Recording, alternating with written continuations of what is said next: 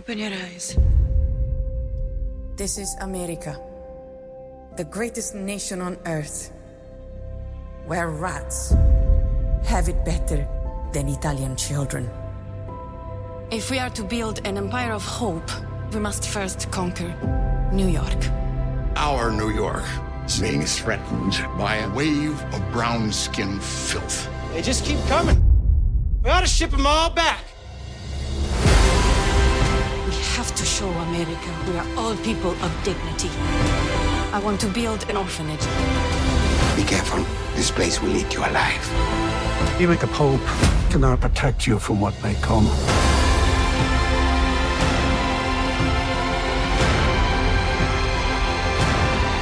Che un solo, piccolo gesto d'amore può cambiare ogni cosa.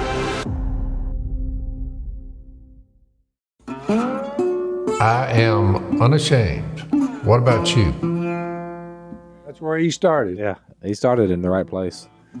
We were talking about our old pal, Robichaux, who we just had on the podcast, and how much we enjoyed having him on. Zach, it's good to have you in-house again. This is twice within a month. This is like we're breaking records here. We're doing it.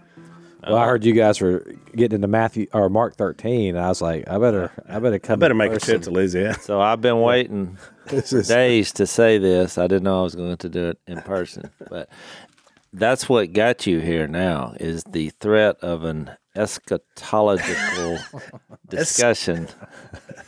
Well, what's funny is me and my wife got in a big fight last week on this topic. Did it come to blows or? It got heated. I walk in and she's in the kitchen. Everybody listening, I'm sure it was just. That's why y'all like each other so much, because y'all have regular rounds with your. Oh, this got rowdy because I came in. She's in the kitchen, and I'd been studying for the podcast on this Mark 13 passage because there's a lot of meat here. Yeah, and it gets very controversial. So there's a Jesus is on the Mount of Olives and he's preaching. He's giving like this discourse, and it's known in the theological community as the Olivet Discourse. Yeah, and so he was on the Mount of Olives. Yeah, he's on the Mount of Olives. So I said, man, the more I read about the Olivet Discourse, I just get so fired up. And she's like, the what? I said, the Olivet Discourse. She goes, oh, do tell us, Zach, about the Olivet. And then she starts, you and your big words. I'm like, what? Man. This was crazy. I've actually heard of that, I guess, in my research, but I'd heard that before. But she joined in right where we where we left off. And I was already bitter about so then I like unleash, and I'm like, this is what's wrong with, and then it just got heated. It got really heated. Well, that's what I love about Jill. She's got a way that get to Zach that nobody else can, which that makes her special. So I wanted to show you this. I did want to thank you guys. So apparently my wasp sting episode, there's a lot, now it's all over Facebook. Oh, that's a great gift. So somebody gave me this. This was laying on my desk. I went in to preach yesterday, and so an anonymous gift of a bug swatter. But if we'd had this thing, Jace, we'd have been, because this thing electrifies at the same time. Who gave you that? I don't know. Somebody at our church. It was laying on my desk. So I'm going to have to give credit. I mean, in the last 2 weeks, I've gotten a brand new Bible that I was after for the last 5 years. And someone sent me a magnifying glass that is, it is a magnifying glass in a little leather. I got one right here at all times. We lost your mic, Phil. Phil said everybody has to have a magnifying glass and that he has one right here. As he walks on. Yeah. Phil's entered that zone. You had back surgery, and the first few days were bumpy. Oh, yeah, we got to hear from him. But now, when he comes back, we'll ask him. I've noticed him and Si have something in common. Once they've escaped, death and surgeries and all these, they're just like, I'm going to do whatever I want to do. Get up in the middle of the podcast, it don't matter. Get up in the middle. Yeah, I want a cup of coffee. Yesterday, I was preaching about the resurrection. I was getting on a pretty good little run, and I was talking about, we've talked about a lot on the podcast, all the things that Jesus did, post-resurrection. Yeah. So I'm getting into it, and I'm back and forth, and I'm getting some stuff back from the audience. And finally, the last one, I said, and he flew out of here. I mean, literally, I said, you think Superman's something? And all of a sudden I hear from the back, that's the way I'm going out of here. No, and it was Si. I said, who in the world was that? I looked up, his old side is looking. He was yelling. And then he said, I said, that's right, Si. I said, Si's flying out of here. And I said, Si, you won't even need oxygen. Oh, yeah. They call that a shout back church. Shout back church. Phil, are you better? Yeah, give us, give us a report. Yeah. I said this yesterday to the brothers who had gathered up there. The heart surgeon was there, and we converted him, he and his wife. Was he a consultant on the back issue? Do you consult? He was the one that they said, what about this, Mr. Robertson? He's got, what do you call it when you dehydrate? So I threw up about 4 or 5 times after that hunt on the elm hole.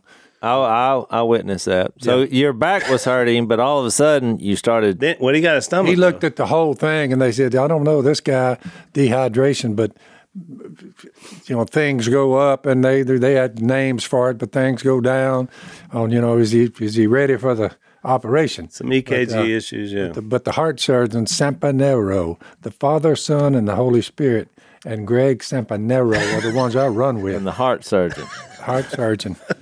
He said, well, he'll be all right. Dad said that at CPAC one year. The needle they used for a perforated, what's injection? The backbone. What's it made up of? It's for your vertebrae. Yep. The tool they use, and I kept thinking, well, how could one little needle being bored down in my back? I mean, it's a big thing, but then they informed me that the needle was about the size of this pen here. Ooh. So, because there's an incision on your back. It's that big a hole going into your back. So I told him, I just stopped the whole proceeding and said, look, for all you brothers who are Christian people, I said, you are to be lifted up as being men and women in the medical profession that alleviate the pain of your neighbors.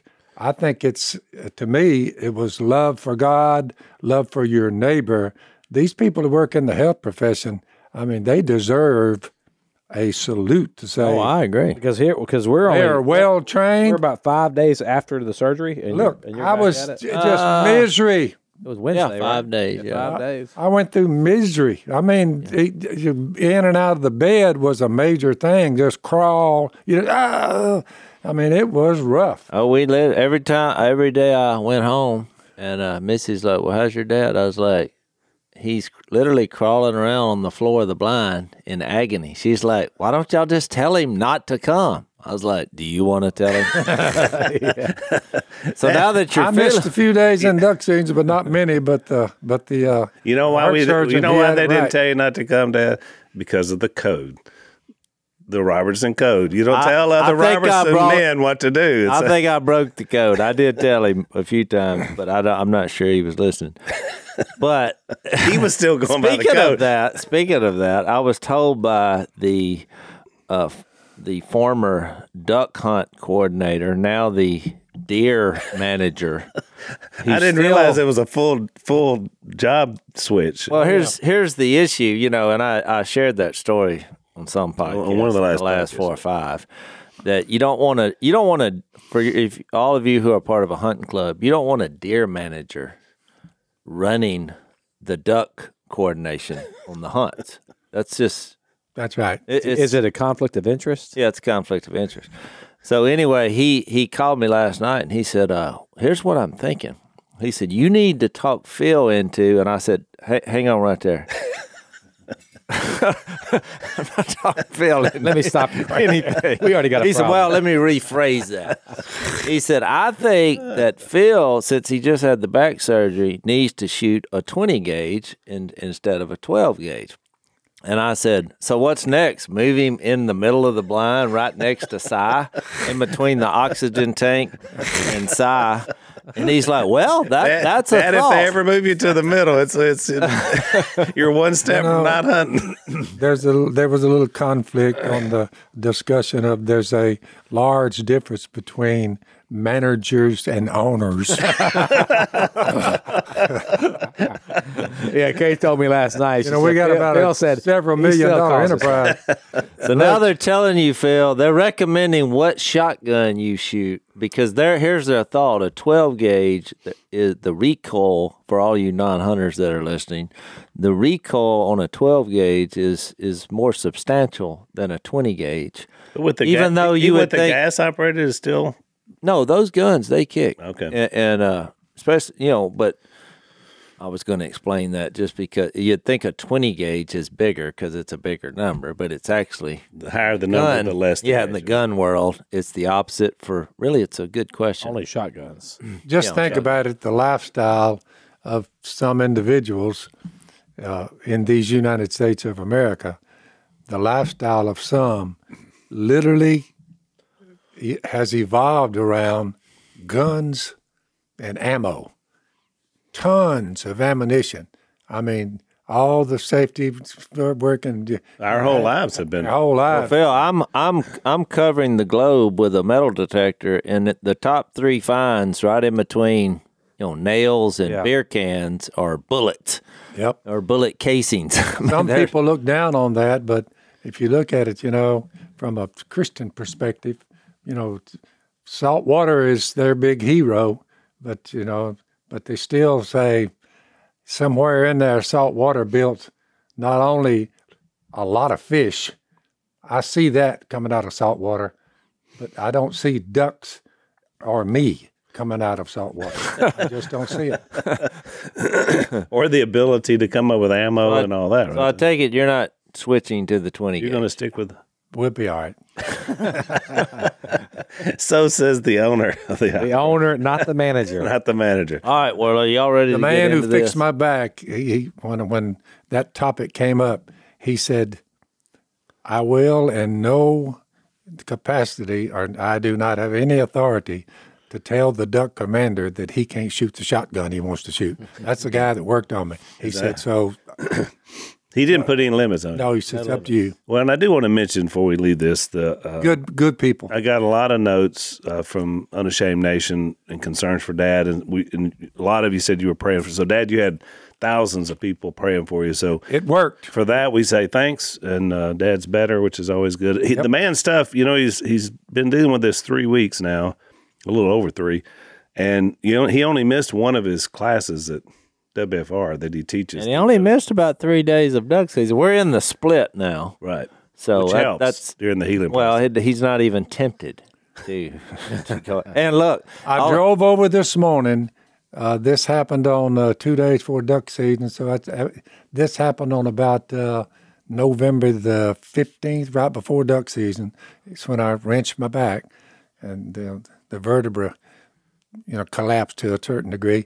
But it took me about a couple of weeks to finally say, I think I'm going to need some medical. Yep, that's called stubbornness. It's a big move for me to make. Yeah. So I go up there, and then they look at it, and they lay it down on what's the problem. And the guy said, and this guy plays, he's a previous, Georgia Bulldog. I said, you know what? I said, forget LSU for a few minutes. Let's go with his back. And how are you? Go Dogs. How are you with back? So you done strapped the Tigers one time too many, I guess. I said, but hey. So he said, we can fix it. So I really think we don't give them enough credit. No, you're right. Skill set of individuals who give their life to alleviate the pain of their neighbor. Yeah, it's a gift. I also want to mention that Dad is at WFR every Sunday, 9 o'clock. We have an Unashamed Bible study, and you basically lay out the gospel every Sunday. And so yesterday I was preaching, so I was there, and I ran up on 2 soaking wet people when I came in. Yep. I said, well, it looks like y'all must have taken the big splash here. And they said, yeah, your dad. I said, did Dad baptize y'all? And I was worried then. They said, well, Burley did the heavy lifting, but your dad had a hand on the shoulder. I said, all right. So Burley was kind of doing those. Drove one group from Saskatchewan. I said, we shoot mallard ducks and we eat them. I said, but a lot of them have little bracelets on their little feet. And I said, it says Saskatchewan. We look it up. Saskatchewan, you get on the computer, and they'll tell you when that duck was banded, how old he was, and where he ended up. I said, some of them end up here. I said, they never leave here alive and get back to Canada. I said, however, if y'all drove all the way down here from Saskatchewan, and they did, to be baptized, I said, you are in the right place. Well, he told me they'd come down to visit some family in Tennessee, and he said, we figured since we were in the neighborhood, Tennessee, that they'd come on down. I said, well, I guess when you're from Saskatchewan, Tennessee's the neighborhood. So, yeah, we met him yesterday. Congratulations. Great guy. So now he has eternal life, and it's for sure. There you go. I love it. Let's take a break. So we all know that this last year was momentous because Roe versus Wade was overturned. And, of course, the battle still goes on. It's just now at the state level, and it'll still be at the federal level as well. So we know that. No group in America is better positioned to help us in this battle than 40 Days for Life. They have 1 million volunteers in 1,000 cities. They hold peaceful vigils outside abortion facilities, and they have a large presence in a lot of the blue states where we still see a lot of abortion. So because they're peaceful vigils, they've caused the abortion no-show rate to go as high as 75%, which is huge. And they've also helped close 106 abortion businesses in America. So they're changing hearts, they're changing minds, they're making a big difference. And we want to join these guys and be a part of the action. So check out their locations. You might want to volunteer and, participate in one of their prayer vigils. They've got a podcast, which is excellent. They have a free magazine that you can get as well. And you go to 40daysforlife.com to be able to get access to this information and also to stay updated on what's going on in post-Roe America. So that's 40daysforlife.com, 40daysforlife.com.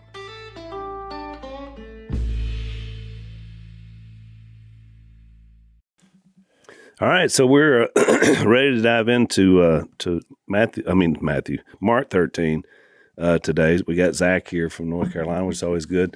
I think we'll reset the stage that got us to here because we've had a couple of podcasts in between. Well, here's the problem, I think, and the reason we're building this up is controversial, is because people just come to Mark 13 to talk about Mark 13. Or Matthew 24, right? And you're like, well, wait a minute here. I mean, if you just go back to Mark 11 and where he clears out the temple, so, that's not, only in the book of John is the clearing of the temple early. Right. But the other three, I'm pretty sure about that, Matthew, Mark, and Luke, they have it right here. Right, because John just covers basically the last week of Jesus' life, whereas these guys... John kind of starts here. Right. Exactly. But, and I have, notes about, because I really like how John, recorded this, when Jesus talked about the temple referring to his body in John 2, and we can look at that in detail, because when he said, they were looking around like, when he made that claim about the temple's going to be destroyed and not one stone be left on another, and then it says parenthetically that he was talking about his body, right? That he would raise up in 3 days, right? And I think that's a key. No, it is. It is a very key moment. And I'll take one step back further too, Jay. So this starts. Obviously, he's coming into Jerusalem to begin the process of why he came, and this is all about him setting the stage. I came to die. Dad, he mentions it in Mark 8. By the way, while you're there, in other words, he makes a comment about the healing of a boy with an evil spirit. I love this one. He just right after this says, the Son of Man is going to be betrayed into the hands of men. They'll kill him, and after 3 days, he will rise. Just before that, the healing of the boy with an evil spirit. From childhood, they said to Jesus, this boy's had this problem. He said he's often thrown him into the fire or water to kill him. But if you can do anything to take pity on us and help us. And Jesus' response was, if you can. I mean, to me, that was the power of the text that you are reading. Jesus said, I'm fixing to die, be buried. That's the goal. Yeah, that I'm here, but they were slow in getting it. But at the end, go preach the gospel to all the creation. Whoever believes and is baptized will be saved. It's not rocket science. No. And so as he comes in, so a couple of things happen. One is he raises Lazarus from the dead. Remember from John 11. Yeah. That's huge because now all of a sudden we're out there. There are a bunch of people there. They see this happen. So now word has begun to spread. He comes into Jerusalem, and the first thing he does is he goes into the temple. And I mean, he, goes after him. We talked about that. Which is a big, that's big because that's the context. It's because it's called, in my Bible, the heading is the triumphal entry of Jesus. So this is Jesus, as we mentioned in a previous podcast. Jesus, his ministry is going public. He's done all this stuff in the past, and he's told, when he's performed miracles, he's told him to be quiet, not tell anybody. But this is the moment where he's going public, and it's worthy of note that the first place that he goes is the temple. Correct. That's where he goes. Right. He goes into the temple, and then Mark's account is, I think Mark says he goes in the temple, looks around, leaves, comes back. Right, the next day. The high priest has arrived, but nobody knows it. Yeah. The high priest at this point. So when we were in Mark 11 and 12, every group that's represented in the temple, the Pharisees, the Sadducees, the teachers of the law, all of them come and take him on, right? Every one of those different groups comes and tries to trap him or trick him. And we know behind the scenes, we keep getting these little thoughts that they're plotting to kill him, which he knows that. And that even started and the reason I mentioned him raising Lazarus, Jace, is because that started then. Remember, as soon as he raised him up, they said they started a plot to kill Jesus and Lazarus. Remember, the same bunch at the temple that's been after him, I mean, he's fixing to do away with all of it. Right. Including them. Well, and I feel like I need to read this. I mean, we're just leading up to Mark 13. So when he cleared out the temple in Mark 11. So when you go to John and actually read that in John 2, he goes into the temple courts in verse 12, and you remember they had there was a bunch of animals there because they had brought their animals to be sacrificed. Probably bought them there. They had the money exchange. It's a commerce, right? Yeah, it's a house of trade, and he's looking around here, and so and it's not. We tend to think that he was angry, but when you look in the Greek, when in verse 17, his disciples remembered that it is written, zeal for your house will consume me. I mean, zeal, he was showing his zeal, and you said, what was he zealous for? He was zealous for humanity, for people, because then he's the one that came up with this example of, I'm the temple. You destroy this body. Verse 18, then the Jews demanded, what miraculous sign can you show us to prove you have authority to do all this? Jesus said, destroy this temple, and I will raise it again in 3 days. And in my research, I listened to a sermon, and he had 4 points, and I loved it. He really wasn't talking about Mark 13, but he was talking about John 2. And I wrote these down. Christ's body was the destroyed temple when he broke his body on the cross for us. His body, post-resurrection, was the rebuilt temple. Correct. It was, rebuilt is not a good enough word, but whatever that was, for the body to come back. He was dead, now he's alive. Now he's alive. Glorified. So now, based on that happening, there is a new location for holiness. It's not this building of rocks, because you got to remember back in their day, it was where it was the center, not just of their faith and their religion and the presence of God, but of their politics and of their, in this case, even their commerce. It was the central location for everything. Well, now the new location for true holiness is Jesus. Yeah.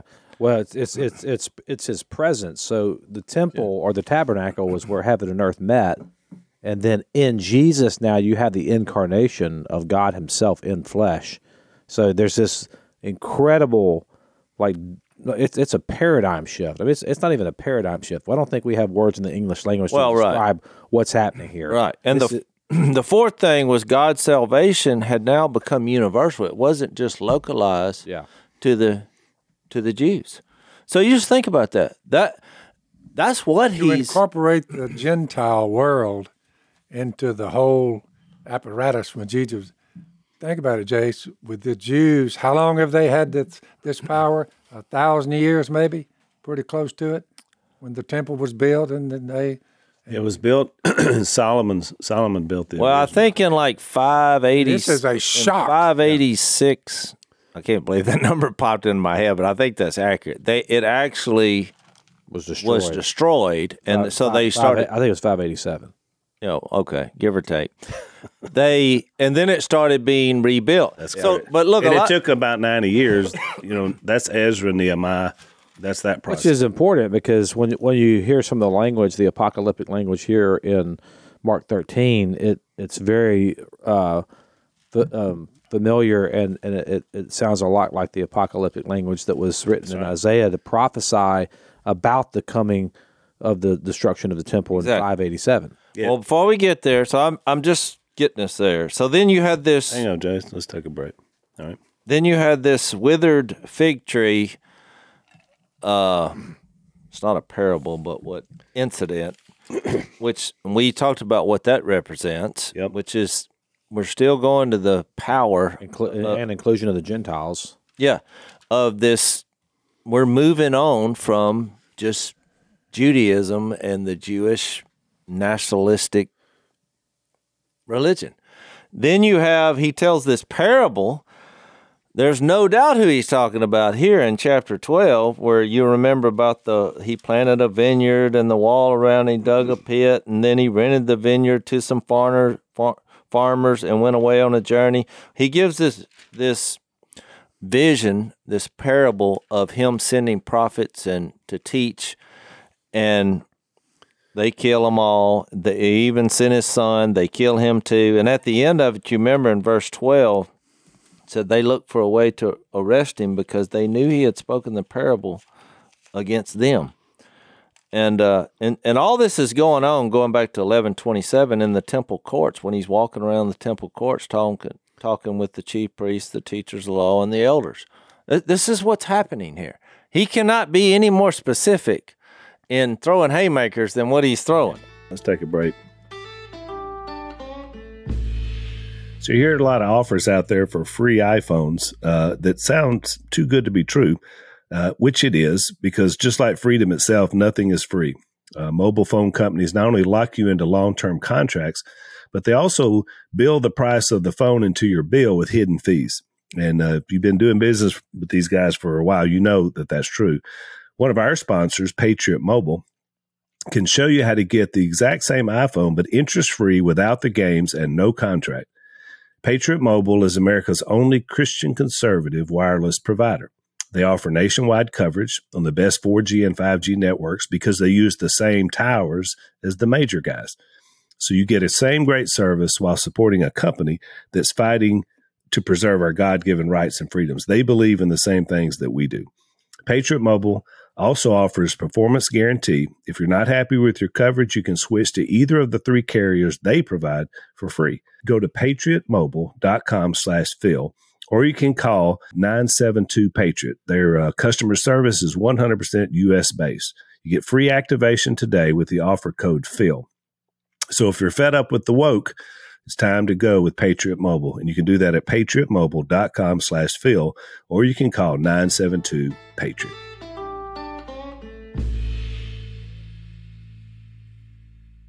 If you read the sister comparison in Matthew records he did a bunch of other parables with that same theme. So he's making a strong point that this whole dispensation, this whole era, everything the way it's been is coming to an end. This is something new, and that's the point over and over and over. So you jump to 12:35. Look, he's still teaching in the temple courts. And you remember that we went through this about Christ coming through, being the son of David, and which is all, in reference to this prophecy that there's a Messiah coming in the line of David. Right. And so even in the last place in 41 before we get here, when Jesus sat down opposite the place where the offerings were put and watched the crowd putting their money into the temple treasury.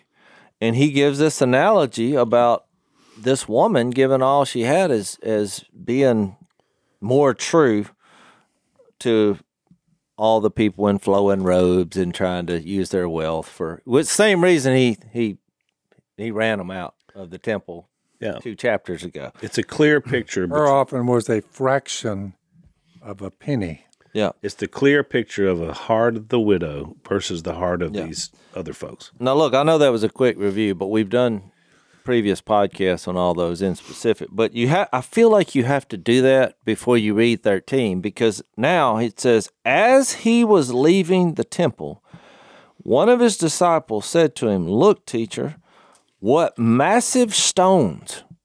And that's why I read that in John 2 when he said, "Not one stone would be left on another." Yeah. Look, this is not some kind of illustration. They're looking, and he's like, look at this. I mean, it was I mean, you can look at, recreations and art. It's out there online. You can say, I mean, it was a piece of work. Spectacular. What massive stones, what magnificent buildings. "Do you see all these great buildings?" replied Jesus. "Not one stone here will be left on another. Every one will be thrown down." Now, I just want to stop right here and before I keep reading and say, do you realize the power of what Jesus says here? Because what year are we talking about here? This It would have been 33 AD. or, 30, I guess. 32, yeah. Do you realize that he said that, and 40 years later, there was not one stone left on another?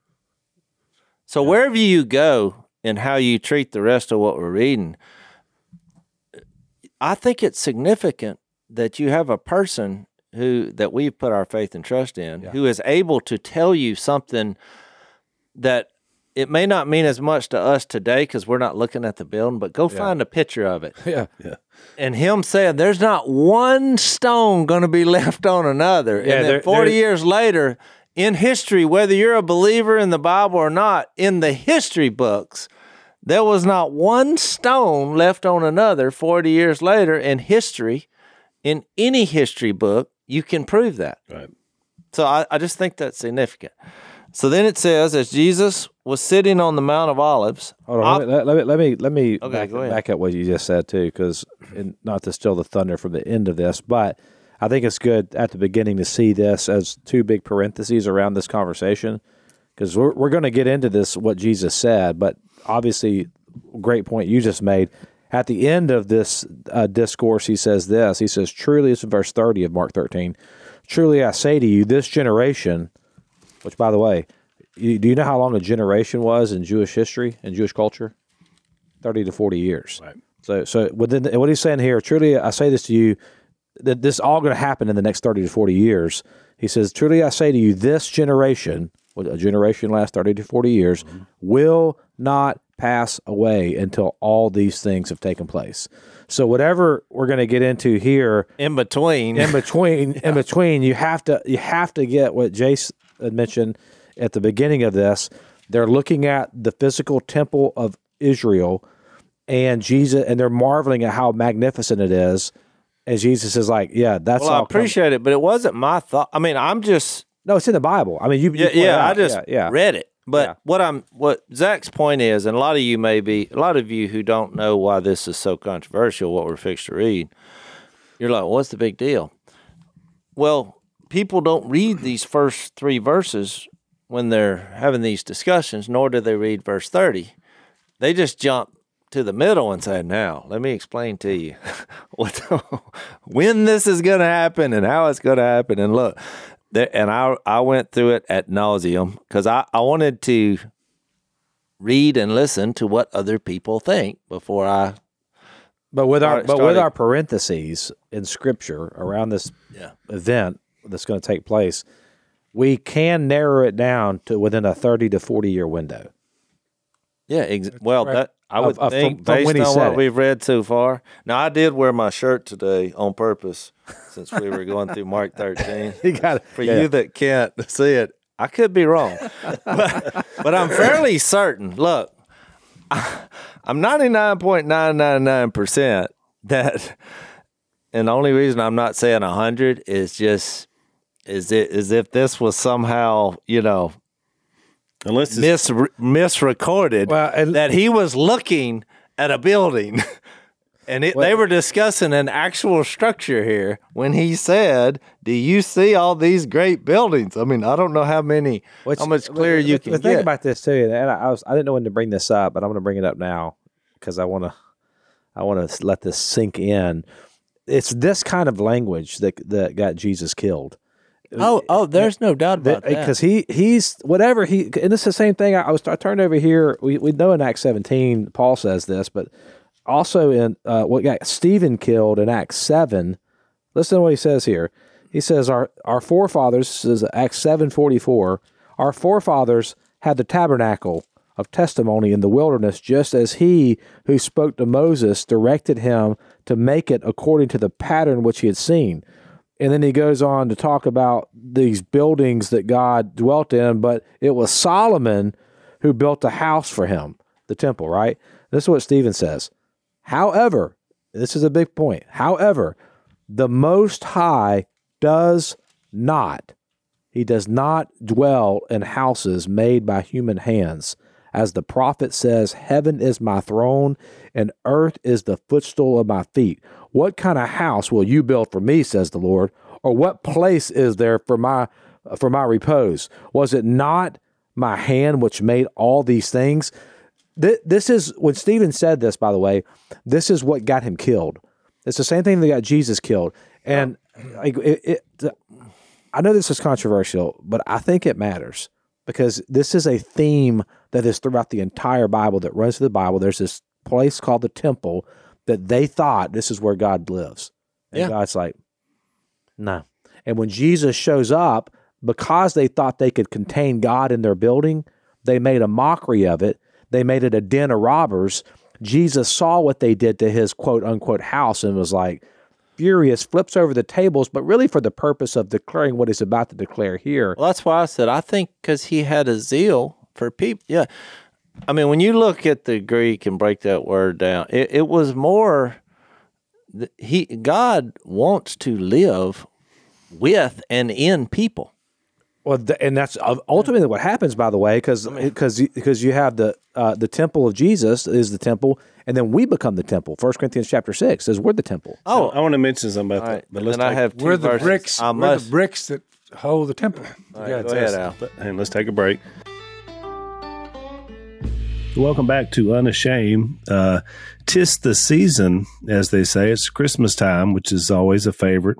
I do love giving people ideas about things they can get. And if you go to philmerch.com, use the promo code Phil20. Got a lot of Unashamed gear that's there. Make great gifts. There's some uncanceled stuff there. Love Always Protects is a great T-shirt. So if you're looking at a Christmas idea, check out philmerch.com. Use the promo code Phil20. To save you some money and get a great gift.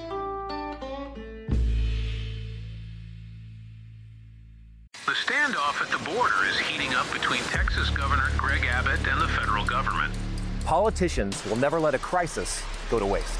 We have been invaded. The crisis is being used by Republicans as a photo op, by the Democrats to expand their voting base. More than 85% of everybody reaching the border is coming in. That's the definition of an open border. Just down the road, you can get in no problem, no Humvees, no armed guards. What people don't realize is there's a way around everything. The Blaze Originals team traveled to the Texas border, ground zero of the most controversial news story of 2024. With some experts estimating over 4 million border crossings in 2023 alone, we embedded with the Take Our Border Back convoy to investigate. What if the entire narrative you thought you knew was a lie? Go watch the real story of Texas versus the feds and how the elites use the border crisis against us by visiting realbordercrisis.com and use code TEXAS for $30 off an annual subscription to Blaze TV. So I just want to mention the historical irony of this, that we're talking about this, we're reading this passage that was mentioned 2,000 years ago. But if you go to Israel, and Jace, you've been there, today, you go to Jerusalem. So we're talking about December 2022. What you have is not only the Jewish people hanging on to where the temple used to be, still as a central part of who they are. You've got I saw it happen. You've got Islam claiming that this is their Mecca because there's a mosque there, and then you've got a lot of people in Christianity claiming, no, wait a minute, this is our spot as well because we're all going to come back here. Yep. So in that one spot, you've got three groups of people that have missed what you just said, Dad, that it's not about a place or a building anymore. It's about us. It's about the temple. Which is what Paul said, what Stephen said, and what Jesus said. There's 2 points I want to make before I get back to reading Mark. Is one, Zach read when Stephen, right before he died, but that was also the reason he was seized. If you back up another chapter to Acts chapter 6, in verse 11, it says, "Then they secretly persuaded some men to say, 'We have heard Stephen speak words of blasphemy against Moses and against God.'" Well, I wonder what they mean about that. Well, he explains it. So they stirred up the people and the elders and the teachers of the law. They seized Stephen and brought him in before the Sanhedrin. Now listen to what the accusation is. They produced false witnesses who testified, "This fellow never stopped speaking against this holy place and against the law. For we have heard him say that this Jesus of Nazareth will destroy this place and change the customs Moses handed down to us." Okay. And this is all post-resurrection. Yeah. And by the way, we have not compared notes. I just think that's interesting. No, I had the Act 6. You had the Act 7. But now, I think reading both of them, that makes it more because it builds the story of what's going on here. Look, when he took on that temple, they got riled up. Oh, yeah. But look, I do think... Which is why he did it. Yeah. I heard one of these scholars say, and I agree with it, that he said, you got to remember, it would be like an American, because it's hard for the Western culture now to identify this. He said, but this would be like if you had take the 4 buildings of America, he had if you just Pentagon, if you Congress, took the White House, if you took all that and combined them into one, this is their temple. Yeah, this is the hub. It's the symbol of them as a people. Then you're like, oh, so if you go around threatening that, well, what would they call you here? Insurrectionist. Well, yeah, you're an insurrection. You're a terrorist. You're extremists. Yeah, you're extremist. This will kill you if you're going to tackle this. So I do think we do need to have that That's conversation. actually a good illustration because when you think about it, when the founders started out, they're in Philadelphia. The idea of liberty and freedom was for the people, of the people, for the people, by the people. It never was about structures. Yeah. So that's a great illustration. Is the cornerstone of the building. Now, I know we're setting this up. Yeah, we're set, and Phil, to your point, I was going to read same idea that we're fast forwarding to the practical application of Jesus in that Jesus said, "I'm the temple. My body. I'm going to give it for all people. The resurrection is going to show that we can live forever." I'm tearing down this location principle of worship and the presence of God, and you given these sacrifices to make up for your sin. I'm the sacrifice. And so when you fast forward to the end, I'll just pick one verse that Paul gave reference to in 1 Corinthians 3:16 when he said, "Don't you know?" Now we're fast forwarding now. This is post-resurrection. This is the Spirit being poured out. Jesus is ascended to the right hand of God. And he says in verse 16 of 1 Corinthians 3, Paul says, "Don't you know that you yourselves are God's temple and that God's Spirit lives in you?" Well, doesn't this sound awfully familiar to John 14 when he said, "Look, I'm gonna leave. I'm gonna go in my Father's house are many rooms." And remember that discourse? And he said, "Look, but I'm not going to leave you as orphans. I'm going to provide a counselor, the Spirit. He'll be in you." John 14 says that. Well, we fast forward to Paul's application here, and he says the same thing. Well, verse 17 says, "If anyone destroys God's temple, God will destroy him, for God's temple is sacred." And you're like, oh, well, see, he's talking about the temple is sacred. And you are that temple. That was the transition that Jesus brought. It's a way better story. And it's better, and here's why. You look at it logically with our fellow religious people running around. I can see how it would kind of go to their head. Magnificent structure, never realizing they were just one brick at a time. Yeah. Kind of like the Pink Floyd didn't know anything about it.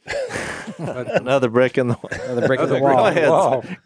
Go ahead, Zach. I'm just glad to be one brick in the wall. Yeah, exactly. Well, and I've said this a lot. I think I said this on the podcast before. The reason why this matters is because we're talking about God's presence. At the end of the day, where does God live? Yep. Where does God dwell? It's not in temples built by man's hands. God doesn't need the temple. He's not going to be bound to that. But for us, it's important because if you think about having to go to a place to meet God, it's the same thing that happened with the woman at the well. What'd she say? Where do we worship? On the mountain or in Jerusalem? He's like, you don't get it. A time is coming, and in fact, the time is now here when you'll worship the Father neither on that mountain nor in Jerusalem. He wants worshipers who will worship Him in truth and spirit. It's God's presence in you. Now, I am the temple. God lives in me by the power of the Holy Spirit, and I think that's important because so many. I think what's happened in the church is when we get off on this, then we get so hampered down on justification, which is important, and the atonement. But the atonement of our sin and the justification of our sin is a means to an end. It's not the end itself. The end is be in the presence of God. Yeah. And that's what that is the end of all of it, is to be in the presence of God. So hang on, let's take a break.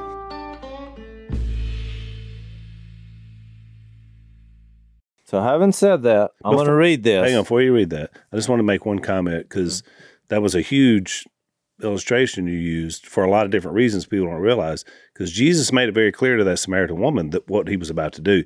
The reason she said that is because Solomon, who built the first temple, his son, they split the kingdom. Jeroboam built another temple in Samaria. So then the people in Samaria, which temple do we go to? Do we go to this one or go to that one? So again, that's how confusing it is when you start talking about temples versus just being Christ. So anyway, I'm going to read this, and the reason we're making such a big deal about the temple is because the controversy from what I'm fixed to read really has nothing to do with that temple. It has to do with whether this is the second coming or the final coming of Jesus, or this is something that Jesus accomplished when he was resurrected and ascended to the right hand of God, which was the new temple of the Holy Spirit dwelling in people here. So, and that's what makes it a differing view. You're right, because a lot of people think it's the final coming. So let me read back up and read 13:2 and 3 again. So he said, "Do you see all these great buildings?" Replied Jesus, "Not one stone here will be left on another. Every one will be thrown down."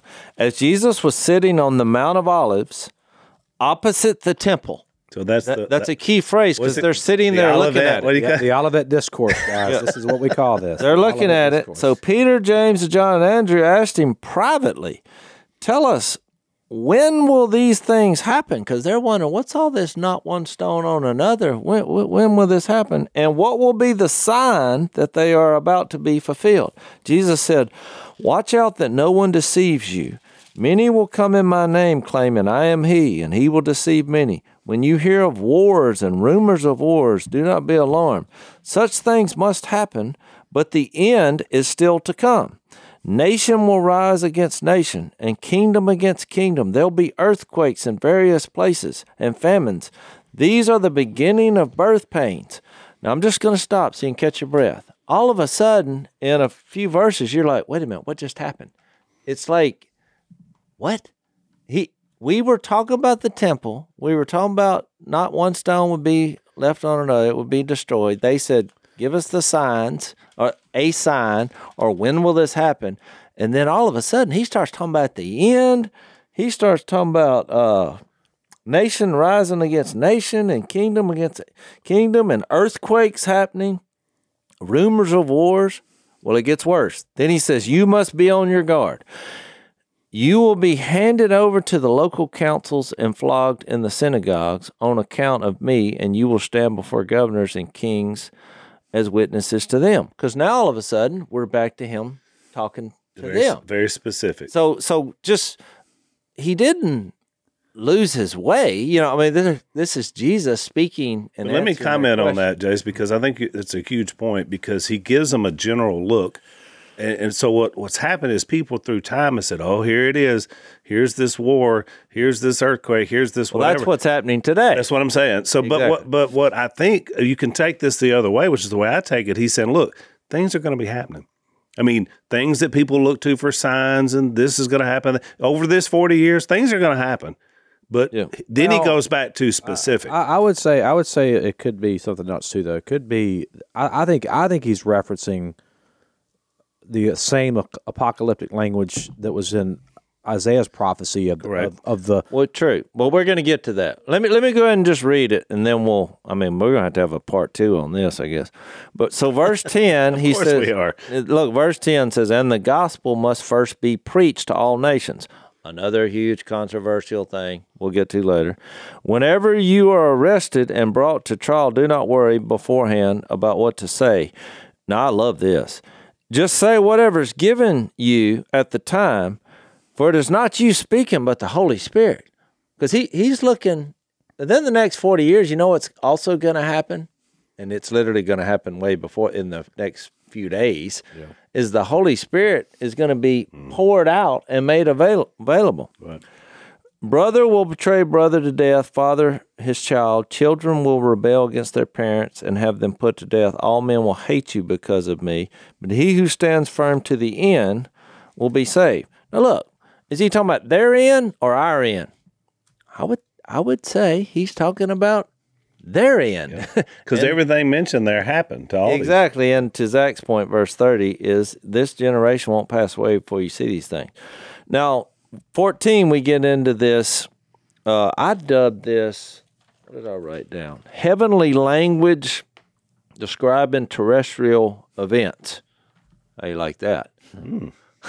So that's why the movie got it wrong. You know, the extraterrestrial, they just had a little thing that looked like an alien, but extraterrestrial would be God, Jesus, or the Holy Spirit. Oh, angels, demons, right. Yeah. So, because then it says, verse 14, when you see the abomination that causes desolation, which is a phrase used in the Old Testament, there's multiple references. Mostly in the book of Daniel, but yeah. Yeah. Standing where it does not belong, let the reader understand, then let those who are in Judea flee to the mountains.